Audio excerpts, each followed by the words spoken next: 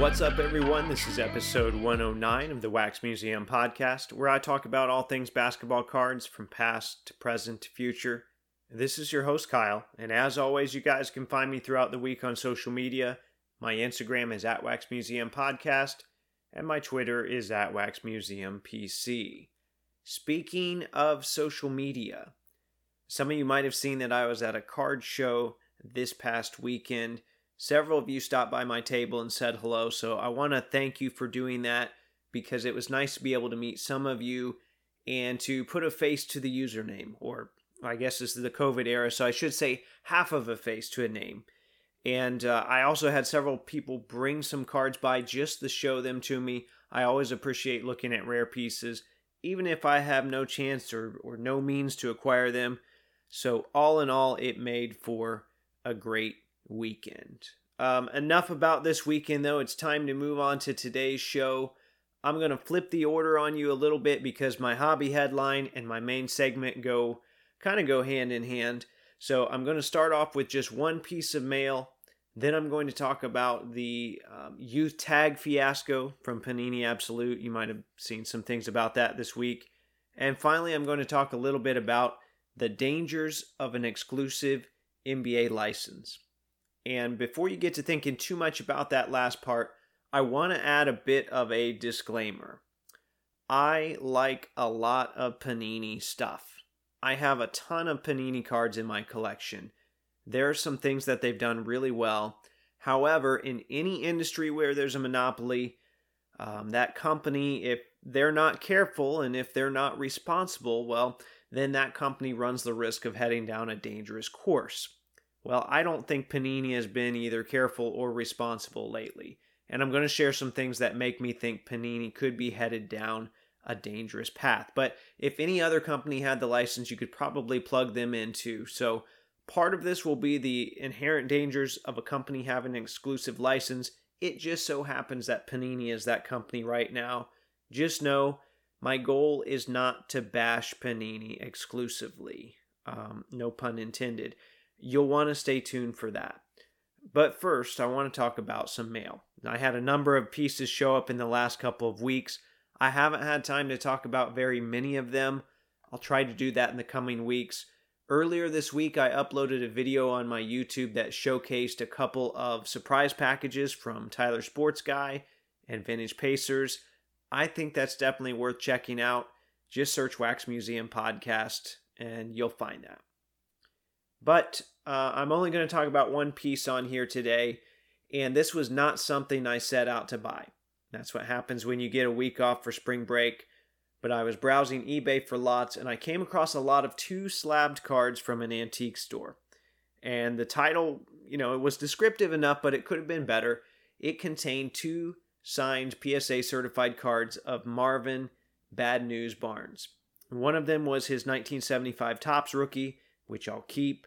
And the other was his 1976 Topps base, which I'll try to move to cover the price of the lot. And if you don't know anything about Marvin Barnes, you absolutely have to check out the ESPN 30 for 30 called Free Spirits, because it focuses on the ABA Spirits of St. Louis. Yes, that was the actual name of the team. It was a play on Charles Lindbergh's famous plane. But there's some really good Marvin Barnes stuff in this documentary. And I think my favorite story involves him missing a flight for a game. I found the short version online from a newspaper called the Virginian Pilot, so I'm going to read it for you here real quick because I want you to get it straight from the source. So it says, after a particularly wild night in New York, he slept in and missed every night to where the Spirits were playing the Virginia Squires at Scope. So Barnes chartered his own plane and arrived at Scope just before the game, a woman on each arm, his companions from the previous evening, and a bag of McDonald's burgers in his hand. He opened his full-length mink coat to reveal his Spirits uniform. Boys, he said, game time is on time. Benched for the first quarter, Barnes finished with 43 points and 19 rebounds.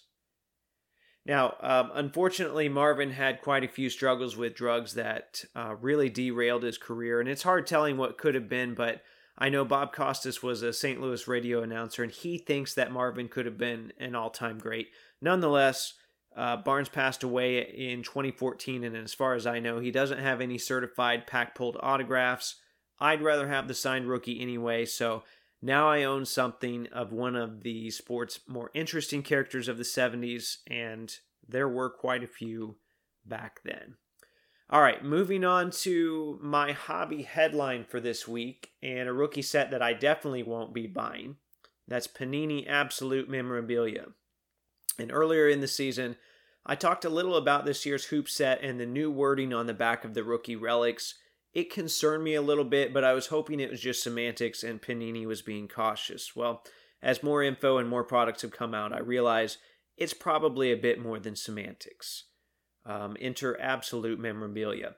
As you'll see here in a moment, the name of the set is a bit ironic these days. So I would actually tweak it a little bit and call it Panini Absolution. And some of you might be familiar with that term. I guess it's more of a theological term, but it basically means the formal release from guilt or obligation. In other words, Panini doesn't want to be held responsible for their cardboard sins in 2020-21 products. And here's what I mean. If you look at the rookie memorabilia cards, be it hats, pieces of basketballs, jerseys, patches, whatever, the back of the card says, the enclosed officially licensed material is not associated with any specific player, game, or event. And this is the same as with hoops. Now, on the other hand, veteran relics say, the enclosed, game-worn, used material is guaranteed by Panini America Incorporated. So that tells us they're differentiating stuff here, so we know what specifically is game-worn. And if you remember, they had an incident last year with Absolute Relics as well, and the wording where they had to black out where it said and autograph because the cards weren't actually signed. So let me emphasize here, they are paying attention to what the back of the cards say. They're very intentional, and they're ensuring that those are accurate. So if that wasn't concerning enough, a pair of Cole Anthony Jumbo hat tag cards showed up last week, and the hat size was a youth large. I don't personally own any youth hats, but my first thought was, that's not going to fit Cole. There's no way that that's even player worn. Now, I don't have any way to verify what size hat he wore. I tweeted him, no response. I actually watched some draft night footage at his house to see if I could see a tag on the hat as they were handing it to him. I couldn't, but you might be able to see where I'm going with this. And I know it's dangerous to assume something is happening when you don't see it firsthand. I want you to know today, I'm not being careless about this at all. I exhausted every source that I possibly could. And without actually being there, I still feel pretty confident that the evidence speaks for itself. Cole Anthony is not possessing or wearing or owning these hats in any capacity. So for example, let's look at the evidence. I assume that this hat would never fit on his head, but I still sought out a sizing chart so I could get a rough idea of how big it actually was. There are different styles of new era hats. According to the jumbo tags I've seen, Panini used a style of hat called the 940, and I found a sizing chart. A 940 youth size hat on the larger end appears to be somewhere between 21 and 22 inches. And for those of you that wear fitted hats, that's like a 6 3/4 or a 7. Well, I don't have a very large head, and I don't have any hair really that's going to take up more space in that hat, and I'm still a bigger size than that. I think it's safe to assume that a professional athlete with a lot of hair is going to need a bigger size as well. And I'm not the only one that thinks that. I reached out to 2 contacts I have in the industry. I'm not going to name them on here, but they're very much in the know on what usually takes place at Panini. And here's what they had to say when I asked them about the likelihood of Cole Anthony wearing a stack of youth hats for Panini. The first person said, "My issue with this card is that he definitely isn't a youth size hat, and these materials are not worn, issued, tried on, or anything." Okay, so remember now, this is just an opinion, but it's a very informed one at that. I got a little lengthier of a response from person number 2. He said, "I think for this year, it's probably not likely the players wore anything. In normal years, they have a rookie photo shoot in August, and they get the rookies to try on gear. Because of COVID, the NBA has not allowed access to the player to any partners. I assume all of that stuff this year has not been worn or touched by the players. However, they may have sent the items to the players to try on when they sent the card stickers to the players to be signed. Sorry, man, I cannot say 100%, but my guess would be that they have not worn them. So like I said, I value the opinions of both of these people. On top of that, then, we saw a Justin Herbert card in football that had some sort of a tag that said women's right on it. I mean, it used to be that all rookies would wear a giant jersey or in some cases even pile them on all at once. You know, we've all seen that famous picture of Mark Ingram at an old Topps event. He's got to be wearing at least 10 jerseys in that photo. But even with Panini's basketball rookies, you'd see 5X and 6X tags, and from little guys like Joe Young, because they're trying to get as many jerseys on that player as they can, as big of jerseys on that player as they can, so they can use all that material throughout the course of the year. Well, now it looks like they're just going with whatever materials they can find for cheap, because the players aren't actually wearing them. So including stuff that these athletes could not reasonably fit into. So I guess now these cards are more akin to little manufactured artwork pieces with random relics. I saw the Herbert example. I mentioned that earlier, but I saw it a week or two ago and it didn't bother me, so I didn't really mention it on a previous episode. It didn't bother me because A, it's football, and B, we've seen so many shenanigans in football that we've just come to expect it. Between the Kaepernick patches they mislabeled as game worn, the Mitchell and Ness tags, and using game worn, player worn for longtime veterans like Phillip Rivers, you could say that their football relic history has been a comedy of errors. Basketball is a different case, though. And I had a couple people comment on my Twitter that these kind of shenanigans should just be expected with Panini, but I think that Panini has really done a pretty good job with their basketball relics. All of their early season rookie stuff is usually labeled player worn because it's from the photo shoot. Once we get to Flawless, you might have some rookie stuff that's actually game worn, and they label that as well. And then with the exception of some of the retro sets and a low-end set here and there, all of the veteran stuff is game worn. A lot of the retired player stuff is purchased from the big auction houses, and I've traced some of those back on this show before. You might remember I talked about a Mark Jackson patch and a Horace Grant logo man that I traced back. In basketball, you've got the rookie photo shoot, you got 82 games per season, you got preseason, you got playoffs. Some guys wear multiple jerseys per game. Some guys wear jerseys over multiple games, but there's a lot more game-worn stuff available in basketball than in football. In short, we didn't see Panini cutting corners on that kind of stuff in the past because it was readily available and they didn't have to. And I talked about this with Tone in episodes 60 and 61. So I'd always encourage you to go back and listen to that if you haven't heard it or maybe you want to listen to it again. However, when situations get tough, in this case, we're in a pandemic and there's no competition for Panini and there's no one to hold them accountable. Well, some companies are going to bend a little bit when it comes to ethics. And as you'll see shortly, I'm going to build more on this thought in today's main segment. But I think there's enough evidence now to show that Panini is bending a bit when it comes to ethics. But before I continue that thought in today's main segment, I want to pause and take a moment to remind you how you can support this show. As you guys know, there are costs that go into producing a podcast. One of my goals is to always keep the show itself free. As a result, I've signed up for affiliate programs with eBay and Fanatics. If you'd like to help support this show in this way, go to www.waxmuseumpodcast.com and click either the Fanatics link or the eBay logo at the top. Shop as planned, and the Wax Museum Podcast gets a small commission in the process. It's a win-win. Once again, that's www.waxmuseumpodcast.com. This is Slick Leonard.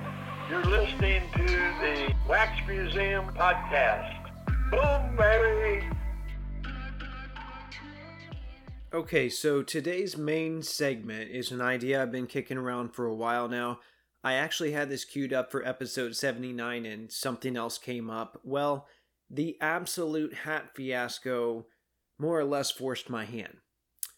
Because Panini is showing us firsthand the dangers of when a card company holds an exclusive license, and I'd like to try and lay all of that out for you today. I want to talk about how we got to an exclusive. I'm going to talk about how Panini has, at times, been irresponsible with their license, and I want to touch on how that affects NBA cards going forward. So, real quick, I know I covered this in episode 1 and in episode 54, but how did we get to an exclusive license? This is still a question that I see all the time, be it on social media, blowout forums, Reddit, wherever. I'm not going to go through it in detail, but here's an abbreviated timeline. So the card market in the 2000s was not great, right? We started the decade with Fleer, Upper Deck, and Topps. Well, eventually Fleer went bankrupt, and Upper Deck bought a lot of their assets. So that left us then with two. In 2008, Topps and Upper Deck were entering the final year of their agreement with the NBA. At the same time, Panini, who really was more of an international sticker brand, they approached the league and they indicated that they were interested in getting into basketball as well. Now, the story from the NBA side is that the NBA, Topps, and Upper Deck all agreed that an exclusive was probably the best idea moving forward. But, like I said, that's the NBA side. Everyone involved has their own version. I'm wondering if Panini's bid wasn't so big that the other companies knew they couldn't compete. And when I read the statement from Topps, that's the impression that I get. Because they said, we've had a strong relationship with the NBA, but the deal they made with Panini does not make economic sense for Topps. It may be great for the NBA, but the value wasn't there for us, and we've decided to invest elsewhere for the time being. Okay, so that was Topps' version. Now, here's Upper Deck's version. While Upper Deck is disappointed with the NBA's decision to grant exclusive trading card rights to a new licensee, they are reinforcing their commitment to producing the highest quality, most innovative, and value-rich basketball products. Okay, so in short, I think the NBA preferred to deal with one company, and Panini put up, which at the time, what was an insane amount of money to make a run at the license. So Panini signed that exclusive in January of 2009, and then they turned around in March, and they bought Donruss to form Panini America. So Upper Deck and Topps were left to ride the rest of their contract out all the way through the end of the 2009 calendar year. They had a large inventory of game-worn items to choose from, and they made a pretty crazy run of products on their way out. You might remember the run of 900-something Logo Man patches I talked about on a recent episode. It was nuts. Okay, now that that's out of the way, I want to give some examples of Panini mishandling its license. And I'm not even going to detail distribution. Just know that's another major issue. I've talked about it before. I'm sure I'll talk about it again. But the bottom line is it's very hard for people that want products to get products. Some of it's demand. Some of it is the system and the people toward the top that have access to stuff. But I'm not going into all of that today. Instead, I want to talk about 5 other areas that I feel like Panini has really botched over time. And these are in no particular order. Okay, so number 1 that I want to talk about is redemptions. Some of you might remember that I did a recap of the redemption lawsuit way back in episode 6. I'm not going to go over all of that again, but a lot of people feel like the redemption program has become a giant bait and switch. And, the situation kind of looks like this. Panini promises that certain athletes are going to sign. They don't, or they take forever. Panini tries to put the onus on the athlete, but then they continue to put those same athletes in their products and sometimes even feature them on the mock-ups on the sell sheets, despite the prior issues. Then they've decided to put expiration dates on redemptions, but they still marketed the old boxes with the expired redemptions. And then they want to offer you half the value of those when you're trying to redeem them, or they've replaced them with points, which, it used to be it was hard to get a good value for your points, or it wasn't, similar value. It was just a big mess. I'm not going to say the situation's much better now. That's the short version. Okay, go back and listen to episode 6 if you want to find out more. But I'm going to move on to another area that I feel Panini has botched over time. and that is allowing quality products to slowly waste away. When National Treasures basketball first came out, and this is the 2009 season, it was a big deal. This was a legacy brand from Playoff, and keep in mind, Panini, they didn't have a real basketball card history that they could, partner with their new license. So they had to use an existing brand that maybe they had in other sports. So National Treasures was already kind of a big deal, and this was a legacy brand, so they were carrying that over to the basketball set. It was their highest end set, and it was pitched that way. They had on-card Kobe autos, which was a big deal, and for several years this continued to be a pretty good product. Fast forward to today, and I'm not saying that there's not good cards in there, but it's primarily two things. It's become a vessel to sell a chance at a nice rookie patch auto, and then it's also a sticker dump. And I feel like I've seen similar things happen with some other high-end products as well. Immaculate used to have some really awesome jumbo veteran patches. Now the majority of them are rookie patches from the photo shoot. The same thing happened with the Nameplate Nobility set. We used to get some really cool Hall of Fame nameplates and retired players. Well, now they're chopping those letters into smaller pieces and spacing them out a lot more. And look, I get it. The market revolves around rookies right now, and that's nothing new. We've seen that's been a pretty consistent theme throughout basketball card history. They would be foolish if they didn't focus on these guys. In fact, I thought Panini should have done more with Zion than they actually did. Very similar to what Upper Deck did with LeBron in 2003.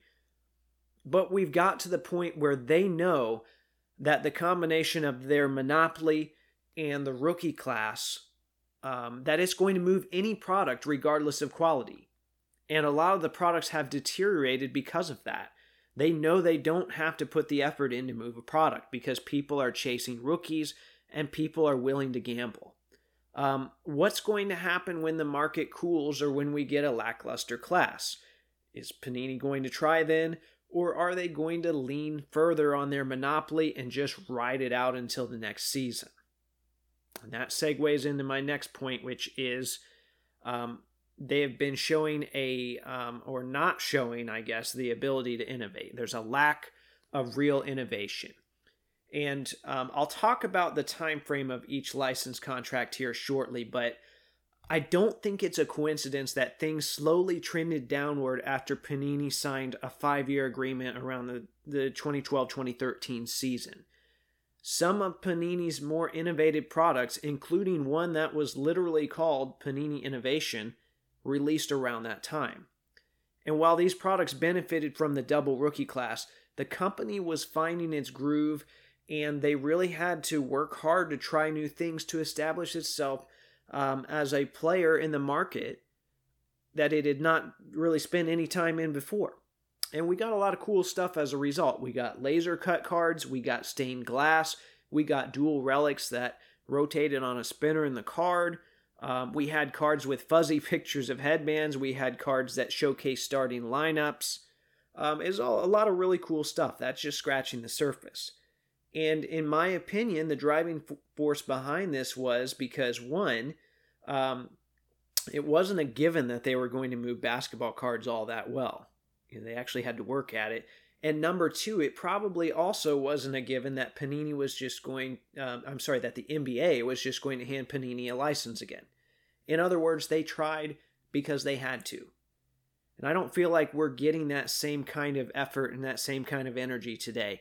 Even when Upper Deck signed Ben Simmons around 2016, I believe it was the summer or June of 2016, I don't think Panini ever saw that as much of a threat. I don't remember them looking for any real creative solutions. They just doubled down on diamond cards and got lucky that Silver Prism took off. Their legacy increased, their branding increased, because they were the only real game in town. That NBA license is valuable. People put a high value on that. And it's one of the reasons, they're the only game in town. That's why I own a lot of Panini stuff. And some of it is good, but that's why I own a lot of stuff mainly. People tell me that I should only buy older stuff. Well, guess what? I'm a team collector. I want stuff from the new guys too. Okay, the next thing that I want to touch on is one that is particularly important to me, and that is their carelessness toward game-dated and historical materials. And there used to be a pretty good-sized offering of game-dated materials on the market. Off the top of my head, we had Innovation Statline, we had Preferred Statline booklets, we had Court King's Performance Art, we had Immaculate Special Events materials, and then of course some of the NBA Finals stuff, which I'll talk about in a little bit. There's something special about obtaining a memorabilia card, having the stats and a picture from that game on the card, and being able to look that video up online and see that clip in action. And, Topps and MLB, we're talking current, have done a great job with this. A lot of the nicer pieces have a little MLB hologram that you can search online and it will give you information about the relic. I know I talked about innovation on the last bullet point, but with Top Shot and highlights being all the rage, you'd think Panini would come up with some sort of game-dated cards that, maybe they put a QR code on them and it redirects you to a video clip featuring that specific relic. I think it was Ivan, aka Watch the Breaks on Twitter, that recommended that. I thought that was an awesome idea. But we're not going to get anything like that because unlike Topps, who I mentioned has done a great job with this, if we're looking at Panini's game-dated relics, Statline is gone, Performance Art is gone, Special Event Materials has deteriorated into small little pieces of all-star warm-ups. The current game-dated selection is pathetic.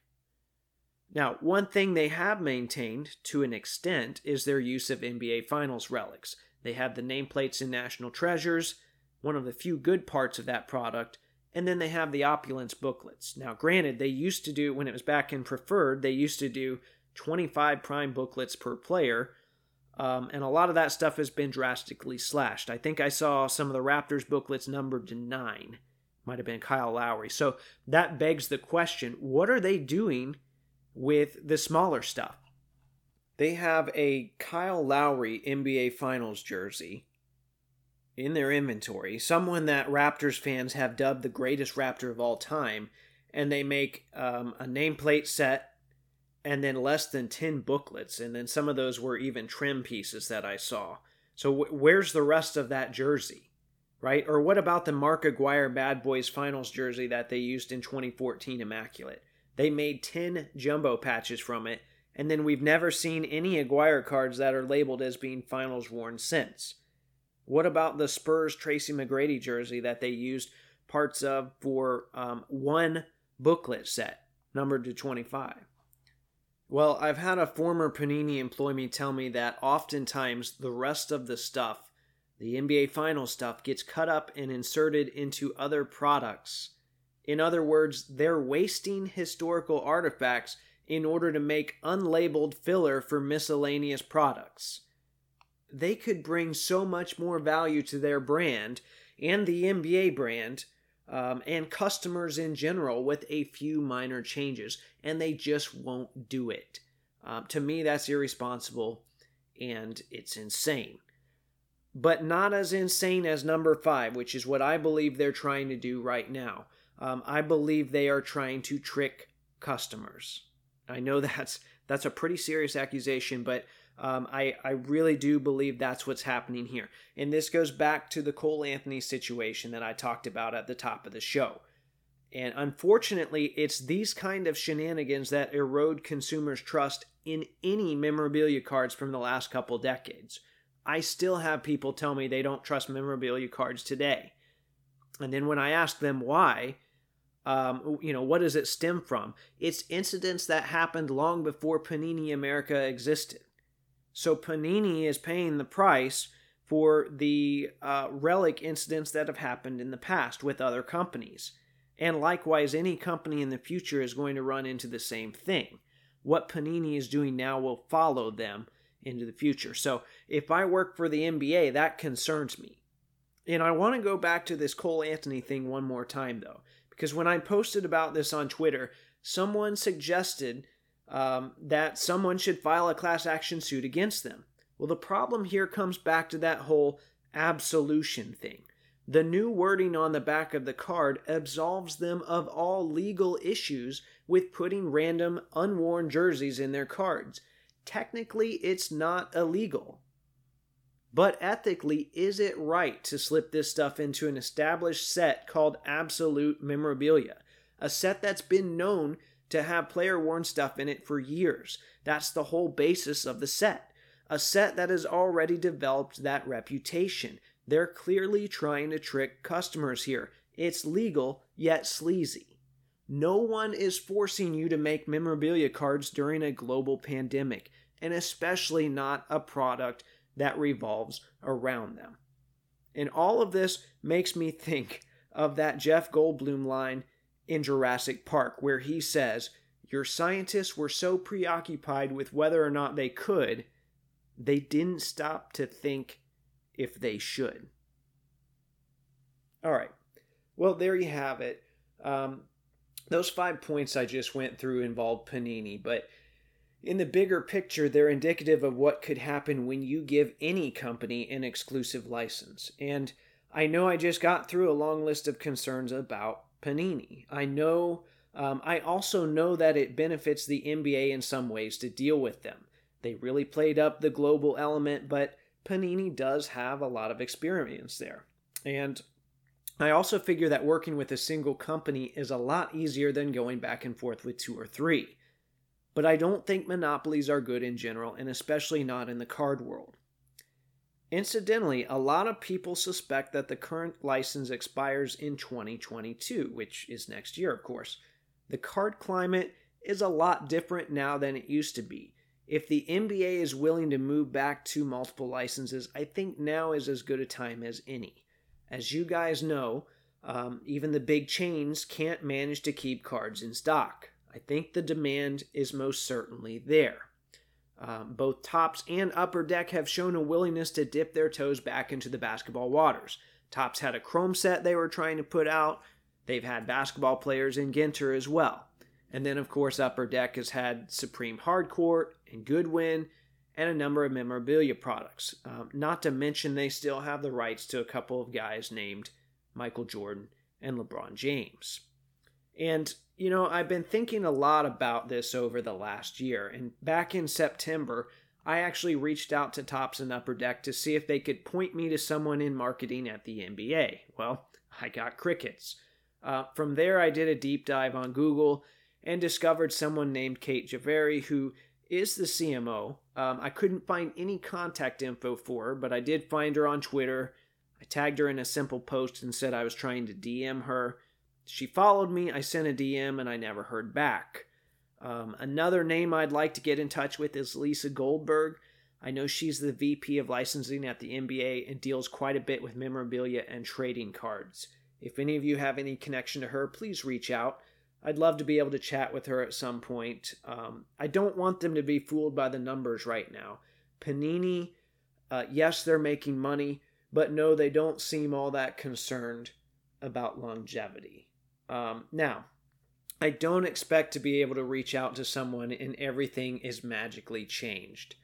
I'm more realistic than that. I'm a nobody that happens to really like cards. But I also think when a company starts to cross moral boundaries, it would be nice to get into the ear of someone that's in charge. Especially now that we're getting closer and closer to the end of this current licensing agreement. Well, maybe there was something I said today that resonated with you. Maybe you've been thinking some of these thoughts. Maybe, you're very happy with an exclusive license. Or maybe there were some other concerns that I neglected to address. Feel free to reach out to me on social media. You can find me on Instagram under the handle @WaxMuseumPodcast. I'm also on Twitter under @WaxMuseumPC. If you enjoyed today's episode, I encourage you to support the show by doing all of your eBay purchasing through the link on my site. This is very simple. Before you go to purchase or bid on an item, go to www.waxmuseumpodcast.com. There's a big eBay logo at the top. Click that and it should give me a small percentage of whatever you purchase in the 24 hours that follow that click. It's a simple way to support the show, but if multiple people do it, it really helps me out. Once again, that's www.waxmuseumpodcast.com. In the meantime, if you like the content I'm providing, please subscribe, rate, and review on iTunes, Spotify, or Google Podcast. Hit up the Podbean site for a link to the merch store. Tag Taco Bell and let them know they can pay me in burritos. And until next time, this is the Wax Museum Podcast.